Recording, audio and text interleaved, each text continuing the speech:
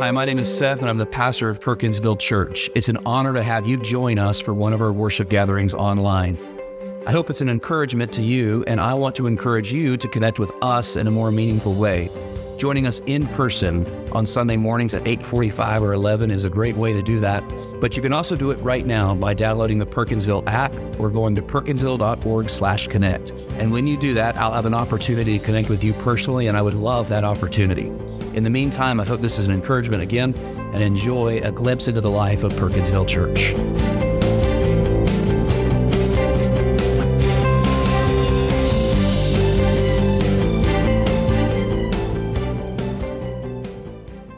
Want to move too quickly beyond that last moment. I think just the good and rightness of that moment. Dietrich Bonhoeffer, if you know me, you know that he's someone I lean in heavily in terms of just practical theology. And he had, over the course of his life, many times, initially he was a pacifist. But watching what was happening to Germany during the Third Reich and to see what the German peoples were being led to believe, he stood for Christ the entire time. And ultimately, after a failed attempt at Hitler's life, he was imprisoned, and he would write a number of works, including one called Life Together. If you'll catch the irony of that moment, him writing a book called Life Together as he sits in a prison cell. And he makes this statement, speaking of community, that should we ever experience true community one time during this life, we've experienced more grace than any of us ever deserve. To experience true community. Community is not formed by the people within it, by the life experiences found therein. It's not found by socioeconomic groups or even interests or hobbies. True community is formed when a people proclaim the glory of God together, when it looks beyond itself to a holy God and proudly proclaims in the midst of a world that there is one true God and He is holy. And so just, if your rhythm of your week forces you to move on too quickly, I want you just to acknowledge that moments like that, where we sing and proclaim God's glory, is more grace than any of us deserve. Today, we're going to look at Acts chapter 19, verses 21 through the end of the chapter. Last week, I entitled this sermon, Battleground, focusing on the spiritual warfare coming to light with the sons of Sceva, using the name of Jesus wrongly for their spiritual practices, and God proves Himself worthy, and many repent and believe and trust Christ in Ephesus. This week we see the outcome of that gospel proclamation. We see people changing, and anytime there is change, the gospel always changes things. And when people feel threatened or they feel changed, they push back. And so what we see today is a riot. We're going to talk about a religion that was the primary religion in Ephesus 2,000 years ago. But we're also going to see the common traits of that religion as it applies even today to cultural Christianity. And so I want you to listen well and listen thoughtfully and listen to the Spirit more than my words. Because what we're experiencing in our generation and our culture may not include a goddess named Artemis. Many times it includes a little g god that we may call Jesus. Cultural Christianity is rampant. And I want us just to be honest with ourselves and to see the power of the true gospel, the power of true Christianity, the power of biblical Christianity. That's what I want us to do. So I want to share this quote with you before we read the text. I'm going to lean back in on this quote a few times, but A.W. Tozer wrote many years ago, if the Holy Spirit was withdrawn from the church today, 95% of what we do would go on and no one would know the difference. If the Holy Spirit had been withdrawn from the New Testament church, 95% of what they did would stop, and everybody would know the difference. I just say that because there's going to be a tendency when we read this passage, unlike last week with the sons of Sceva, that we see a very practical argument being made. We see a practical problem. Quite literally, Demetrius the silversmith is frustrated because he's going to lose income from conversion to Christianity. We'll explain that in the text. So we have a very practical problem. We have a very practical riot, I guess if you could call a riot practical, but it's very physical and seen and known. And everything we read about in the text today is very different than last week in the sense that it just feels very obvious. But I don't want us to overlook what's lacking. The Holy Spirit's lacking. And I aim to show you that this religion that we read about, although none of you probably claim allegiance to a Greek goddess from a couple thousand years ago, that the traits and the religion that she provides, you too may be an adherent of. And I want us just to see the power and the contrast between true and false Christianity, looking at the religion of Ephesus. And so let's pray, and I'll read the text and we'll jump right in this morning. Father, your strength and your power, it's to these things I appeal. To your Spirit I ask to be gracious and good in convicting us as people, in revealing your power, the Son's promise, the Father's glory. And I ask, Lord, that we as followers of Jesus this morning, and perhaps some of us are at a point of question or conflict and searching, be good and gracious to all of us. Strengthen us in our faith or call us to faith for the first time. And do it all for your glory here on earth as it is in heaven. In Jesus' name I pray. Amen. All right, so if you weren't here last week, just remember that you had a pretty interesting act. Paul goes into Ephesus, or he's in Ephesus in here for a very long time, and at some point that those who even touched the handkerchiefs of aprons that had touched Paul's skin would touch them and be healed. This goes back to like Luke chapter 8, Luke chapter 9, where Jesus shows all these miraculous signs, including a woman reaches up and touches the hem of his garment and is healed. And so the seven sons of Sceva there's this itinerant Jewish exorcist market in Ephesus, and there's these seven sons of Sceva, and they say, hey, that Jesus does some pretty cool stuff. Let's start using his name in all our spiritual work. And so they go in where there's this man who is possessed by an evil spirit, and he literally attacks and wounds them, and they run out naked and bloodied, and it's crazy. And then all of a sudden, a lot of these folks, these practitioners of black and dark magic, repent and trust Jesus. And so like the landscape of Ephesus is changing rapidly, and so that leads us into the result. And so after these events, chapter 19 verse 21 says, Paul resolved in the Spirit to go through Macedonia and Achaia and to Jerusalem, saying, after I have been there, I must also see Rome. And having sent to Macedonia two of his helpers, Timothy and Erastus, he himself stayed in Asia for a while. About that time there arose no little disturbance concerning the way. For a man named Demetrius, a silversmith who made silver shrines of Artemis, brought no little business to the craftsmen. A very humble way of saying that this guy made a lot of people wealthy. Okay, he was a silversmith, and amongst the craftsmen in the city, they were wealthy because they would literally make idols of Artemis for people to buy. These he gathered together with the workmen in similar trades and said, men, you know that from this business we have our wealth. And you see and hear that not only in Ephesus, but in almost all of Asia, this Paul has persuaded and turned away a great many people, saying that gods made with hands are not gods. And there is danger, not only that this trade of ours may come into disrepute, but also that the temple of the great goddess Artemis may be counted as nothing, and that she may even be deposed of from her magnificence, she whom all Asia and the world worship. So his line of reasoning, his argument here is A, that we will lose our fortunes, we will lose our income, and secondly, by the way, this goddess named Artemis will also lose her fame globally. When they heard this, they were enraged and crying out, great is Artemis of the Ephesians. So the city was filled with confusion, and they rushed together into the theater, dragging with them Gaius and Aristarchus, Macedonians who were Paul's companions in travel. But when Paul wished to go in among the crowd, the disciples would not let him. Even some of the Asiarchs who were friends of his sent to him and were urging him not to venture into the theater.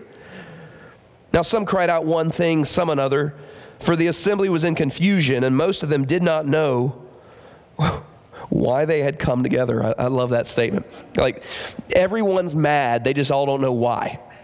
Like, that's the foolishness of this scene. Like, I see so many people are people, no matter where you go in all of history or all of the world. Like, oh, I'm just mad, let me be mad about something. What are you mad about? I don't really know what I'm mad about, but I'm mad.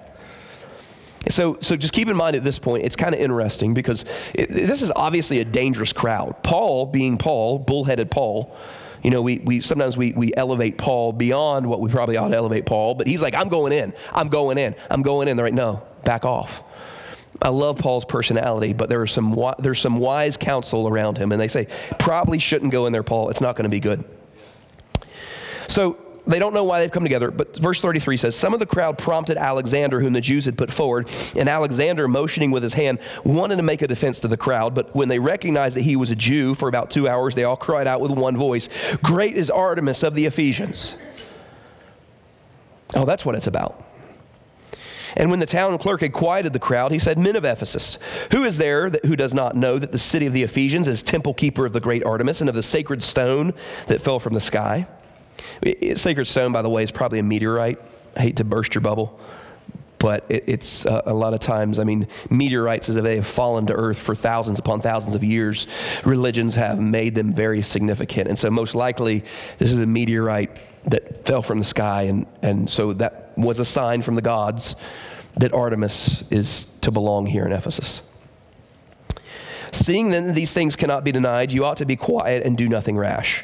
For you have brought these men here who are neither sacrilegious or blasphemers of our goddess. If therefore Demetrius and the craftsmen with him have a complaint against anyone, the courts are open, and there are proconsuls. Let them bring charges against one another. But if you seek anything further, it shall be settled in the regular assembly. For we really are in danger of being charged with rioting today, since there is no cause that we can give to justify the commotion. And when he had said these things, he dismissed the assembly. All right, so you have this building scene and you think it's going to get real. Paul wants to go in, man. If you had never read the Bible before, and perhaps this was a movie that you were watching, you're like, oh man, this is getting real. Paul's getting ready to go in, fist ablazing, preaching Holy Spirit fire down on him, and it's getting real. And then the chaos is growing. But all of a sudden, the town clerk is like, hey guys, don't anymore, and it's over. So it's kind of anticlimactic if you think about it that way. But it is, I think the point here is really before the outcome. We see things in very differently. And by the way, from this point forward in the book of Acts, we really see this different relationship with civil authorities from this point. But they pretty much say, we're going to get in trouble if we keep rioting, because the Romans want one thing more than anything else in all their empire. They want order. They want civility. And we are risking that standing with the Romans. So we're going to hush up. There's no charge here. We're going to keep moving. So let's look back at Artemis a little bit. We need to learn a little bit more about Artemis, don't we? And I'm going to make this statement. Artemis is enough for most. And so I want to examine the religion of Artemis, and I say that she is enough for most. The religion she offered is enough for most people, whether it's 2,000 years ago or it's modern day. Well, that sounds odd. We're in a Christian church, and I'm saying that Artemis is enough for most. Well, that's the truth. Most people have no desire to submit themselves to a holy God. The Bible says this. Most people are satisfied with kind of an auxiliary or a supportive role that God may play in their life, and that's exactly what Artemis or all of the gods and goddesses really provided for them. She has a ton of influence over the city, though, and we need to learn a little bit more about that, including this temple where she supposedly resides. This is a big deal. Ephesus is supposedly the home of this goddess. And so she was the most popular goddess in the first century. If you read writings from this era historically, she's the most commonly mentioned goddess. She's kind of the main thing, even though she's, Zeus's daughter. Right? But this is the temple. Pliny the Elder, a historian that we get a lot of information from in this era, describes this temple as one that was 425 feet in length, 225 feet wide, 127 columns around it, 60 feet high, by the way, and 4 feet across, all of them with facades that were decorated with gods and goddesses from Greek mythology. This thing towered over Ephesus because the sacred stone had fallen from the sky. So this led to, the economy of the city was driven by belief in this goddess. The Romans referred to her as Diana, but she had a number of responsibilities. You know, if you understand mythology, each god or goddess had particular spheres of life over which they were in control. And she had a few of them. One of those, you may see a statue. In fact, a brother had been traveling and saw a statue of Artemis with a deer because she was the goddess over game. So if you went hunting, you would pray to Artemis for a catch, right, for a buck. But she was also the goddess, and this is most pointed here, of fertility. And so if you are a woman in this era, you are praying constantly without ceasing to Artemis to provide you a child. Now, this was really significant in the Roman Empire because we are living in this time in an era when Rome was always protecting or expanding their borders. They literally needed the strongest army in the world to do so. We're also seeing this book happen in a time when only like 4 out of 100 people born would see the age of 50. And so you needed to backfill rather quickly. What I'm saying is the Roman Empire wanted all their families to have at least 5 kids, keep pushing out babies. And so guess who was central to not only the good of Ephesus, but to the continuity and safety of the Roman Empire? Artemis. She was critical. She was necessary for the advancement and preservation of the Roman Empire. So everyone in the Roman Empire, that's why the first century, we see so much lifting up of this lady named Artemis. She was critical. Makes sense. And so Demetrius comes in. He says, listen, I'm an entrepreneur. I see an opportunity here. Because nobody believed they were actually holding a goddess in their hands. But when they held an idol of Artemis or any other god, they recognized that they were worshiping that, and hopefully it would then transfer to the god or goddess themselves. So Demetrius just says, listen, I think there's an opportunity here, and the silversmiths make a lot of money selling these idols in Ephesus. So none of that explains why I suggest that Artemis is sufficient for most. Well, because if we're honest about it in this text, and we'll get to the fear they exhibit here in just a minute, but here's what Artemis does. She offers you immediate benefit, whether it be for fortune in hunting or provision in having children. You could just kind of go to her and call upon her to provide for those things. You could buy things, you could offer things, you could do things that would literally increase your standing before her and increase your chances of blessing. You could look up at the temple with pleasure and know that all you do to preserve that mighty temple will get you brownie points with the gods and goddesses. She could keep you safe. She could keep you happy. She could provide the life that every human wants. That's the function of a goddess. Just don't make her mad. Keep her happy and do what she says to do. I say that Artemis is sufficient for most because of what people really want with religion and what they really want with gods, or the idea of gods, is a little assistance in getting the things they think they need, but they may recognize they're powerless to achieve on their own. That's typically the way that most of us approach God outside of Christ. I can do A, B, and C, but D I can't do. So let me petition a God to take care of that for me. They just need to implore the gods, or God maybe even, to satisfy the requests of their hearts, not to interfere in life, but to supplement the things that you want in life. And all of this was readily accessible through a goddess like Artemis. You could buy a statue, put it in your home, and say, I want this for my life. That's fascinating. And not only provided for the empire, like Artemis must have been like the feature goddess of Make Rome Great Again, if there was such a campaign. But she will do it. She will do it. Like I hope you see the translation here. Like, these people aren't crazy. If I could call upon a God in my hand and say, listen, I want another baby, or I want this, or I want that. Would you just help me out here? We start to see some common trends that are at play today, even with Christianity. And I just simply say that as far away as this may be, listen, there's really no serious mentioning of like loyal followers of Greek mythology after like the 9th century. It has all but gone away to the history books. But we've just backfilled the same religious problem that the gods and goddesses fulfilled 2,000 years ago. We've put different names in it. Even Christianity. Christianity without the Spirit is very similar to Artemis. Just because Greek gods have faded off into history doesn't mean that the same religious practice and tendencies don't remain today. Again, we need to go back to Tozer's quote here to understand what I'm saying a little bit more. If the Holy Spirit was withdrawn from the church today, 95% of what we do would go on and no one would know the difference. If the Holy Spirit had been withdrawn from the New Testament church, 95% of what they did would stop and everybody would know the difference. So I want to apply a term here. What am I talking about when I say Christianity without the Spirit? Christianity without the gospel. Simplest term that most of you or many of you may know about is cultural Christianity. Greatest enemy of the church today. There are a lot of enemies of the church. Cultural Christianity is the most subtle of enemies of the church today.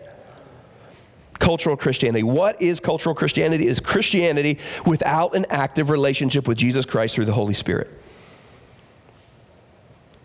Now, right now you're saying, oh, those people, those cultural Christians.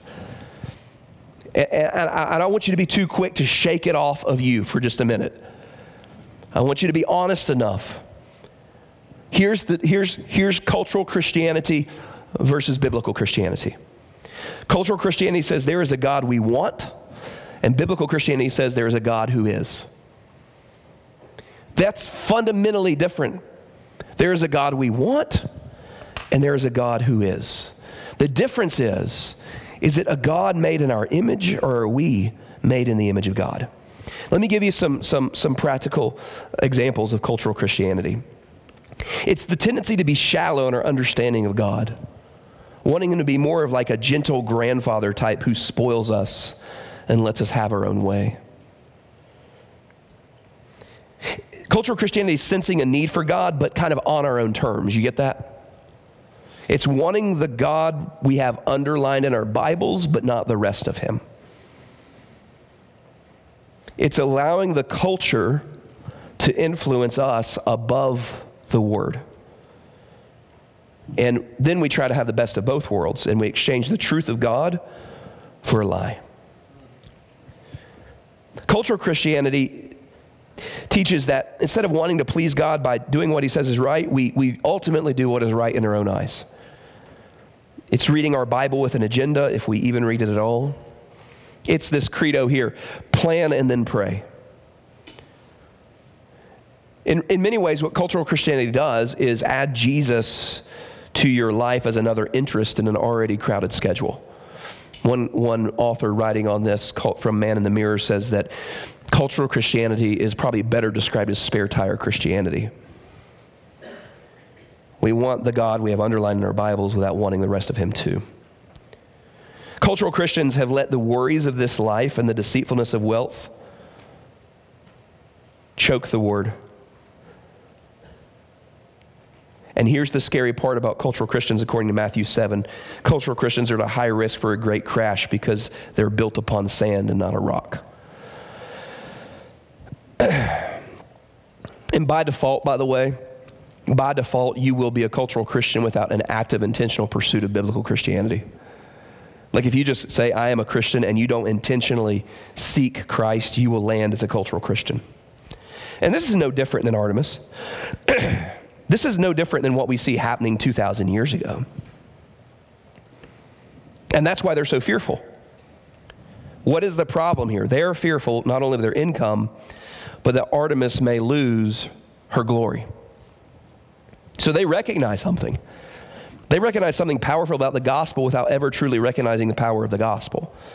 They recognize that what they believe is threatened and what they believe may be lost.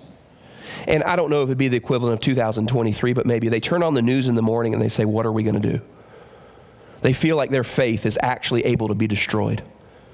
They feel like with the pen of a stroke of a president, they may not be able to worship the one true God. That's not biblical Christianity.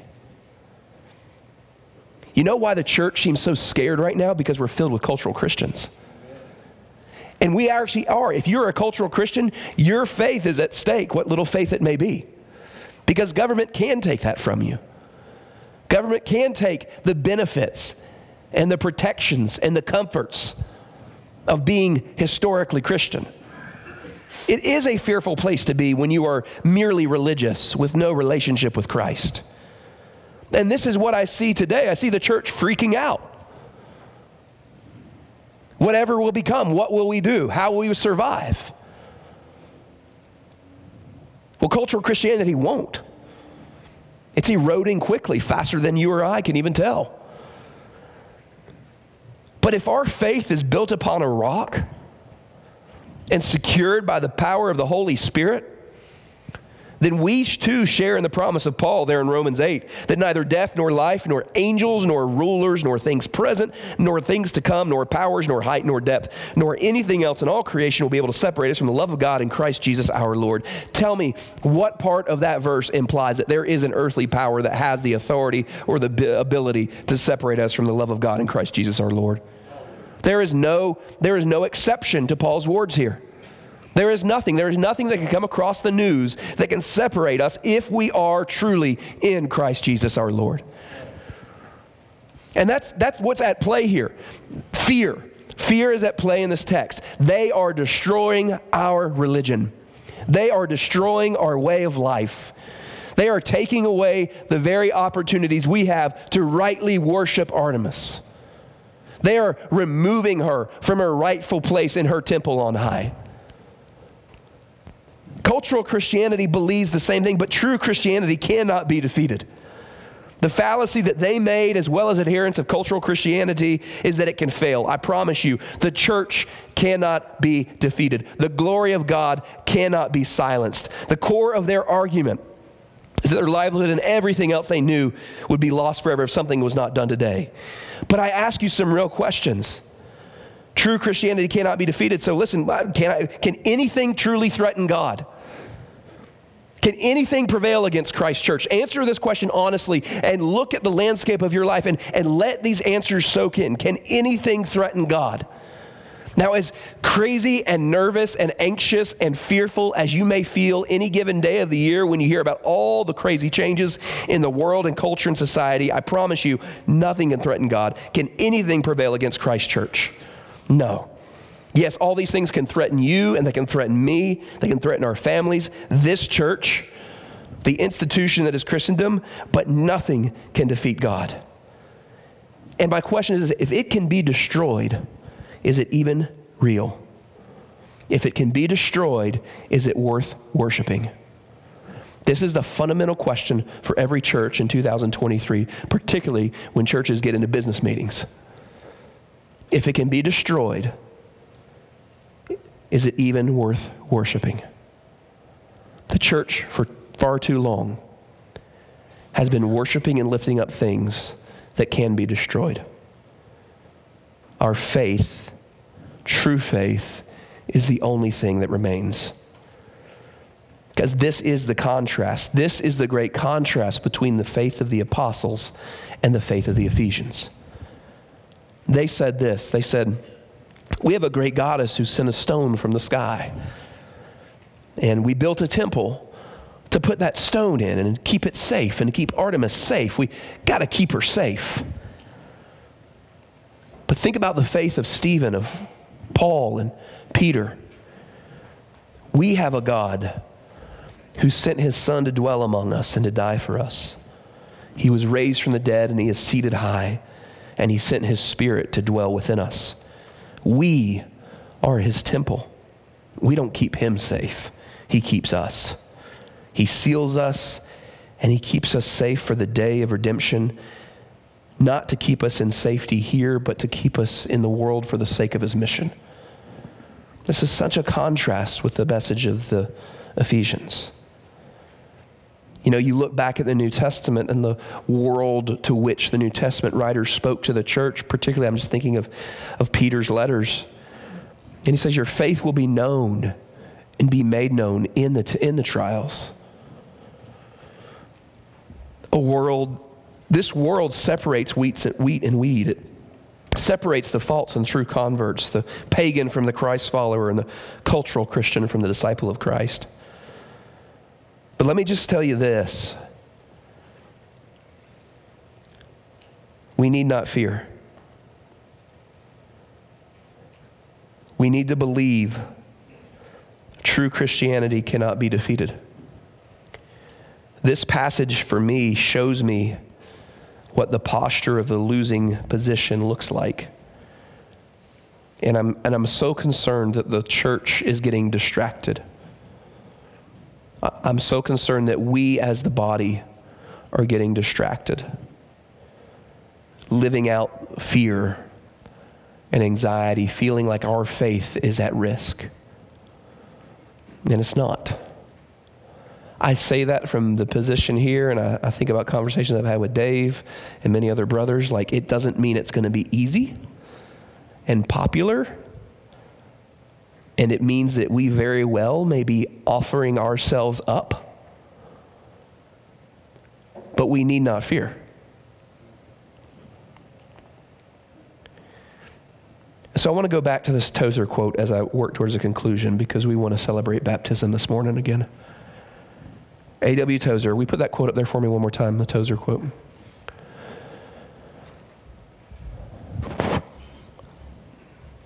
If the Holy Spirit was withdrawn from the church today, 95% of what we do would go on and no one would know the difference. If the Holy Spirit had been withdrawn from the New Testament church, 95% of what they did would stop and everybody would know the difference.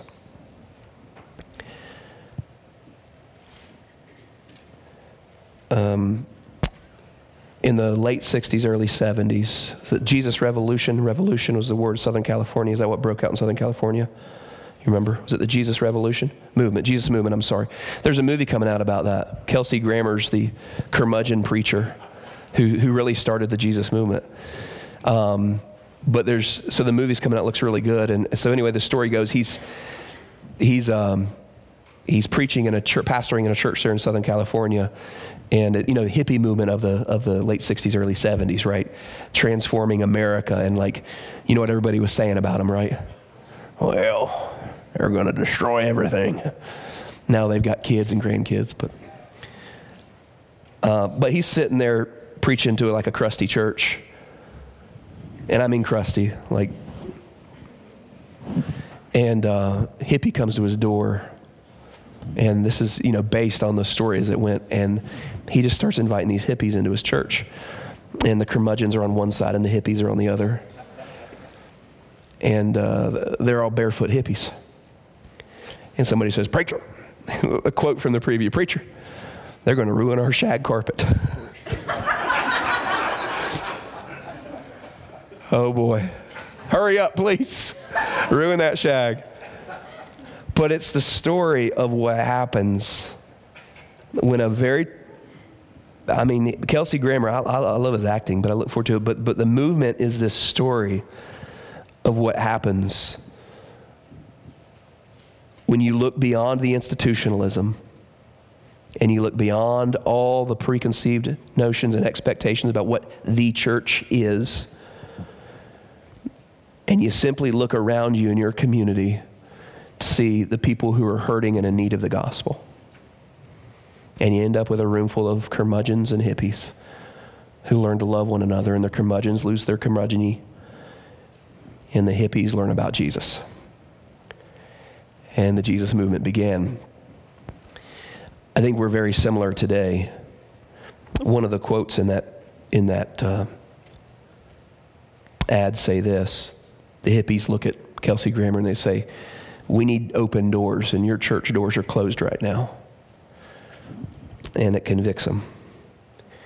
Brothers and sisters, I say this because there are a lot of places that people can gather and go and believe a number of things in 2023. But when you have a church committed to true belief, led by the Holy Spirit, it cannot be defeated. And so for you, as we will pray and sing this morning prior to baptism, this all begins with a personal relationship with Jesus Christ, like a real relationship with Jesus Christ. That's where this begins. Not just the belief in a historical Jesus, but the surrendering, the turning over of yourself to Jesus himself. The present, active, working Jesus. To put on Jesus, to open your hands, and to watch the Spirit of God call you and commission you and live actively through you. And there's no magic formula, no maze, no puzzle. It is the posture of your heart to open your hands and call out the name of Jesus in order to be guided and directed by his Spirit. Artemis didn't live too long.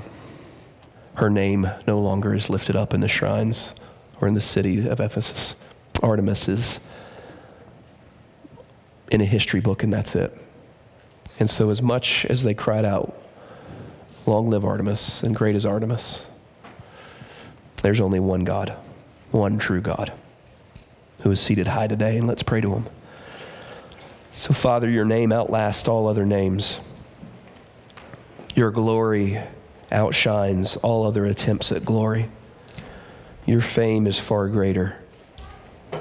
Your goodness is much more. Your holiness is far higher. And all of this you bring to us in Christ Jesus and afford and invite us the opportunity to know you, to receive you and your Spirit. Lord, as we cry out and claim that all we have is Christ, may the words of our mouths and the meditations of our hearts not only be thoughtful and pleasing to you, but thoughtful and pleasing to you because what we sing is true. Lord, I pray for souls in this room today that for the first time they may turn over their hearts and their lives to the calling of Christ, open-handed to the Holy Spirit of God. Great is our God. In Jesus' name, amen.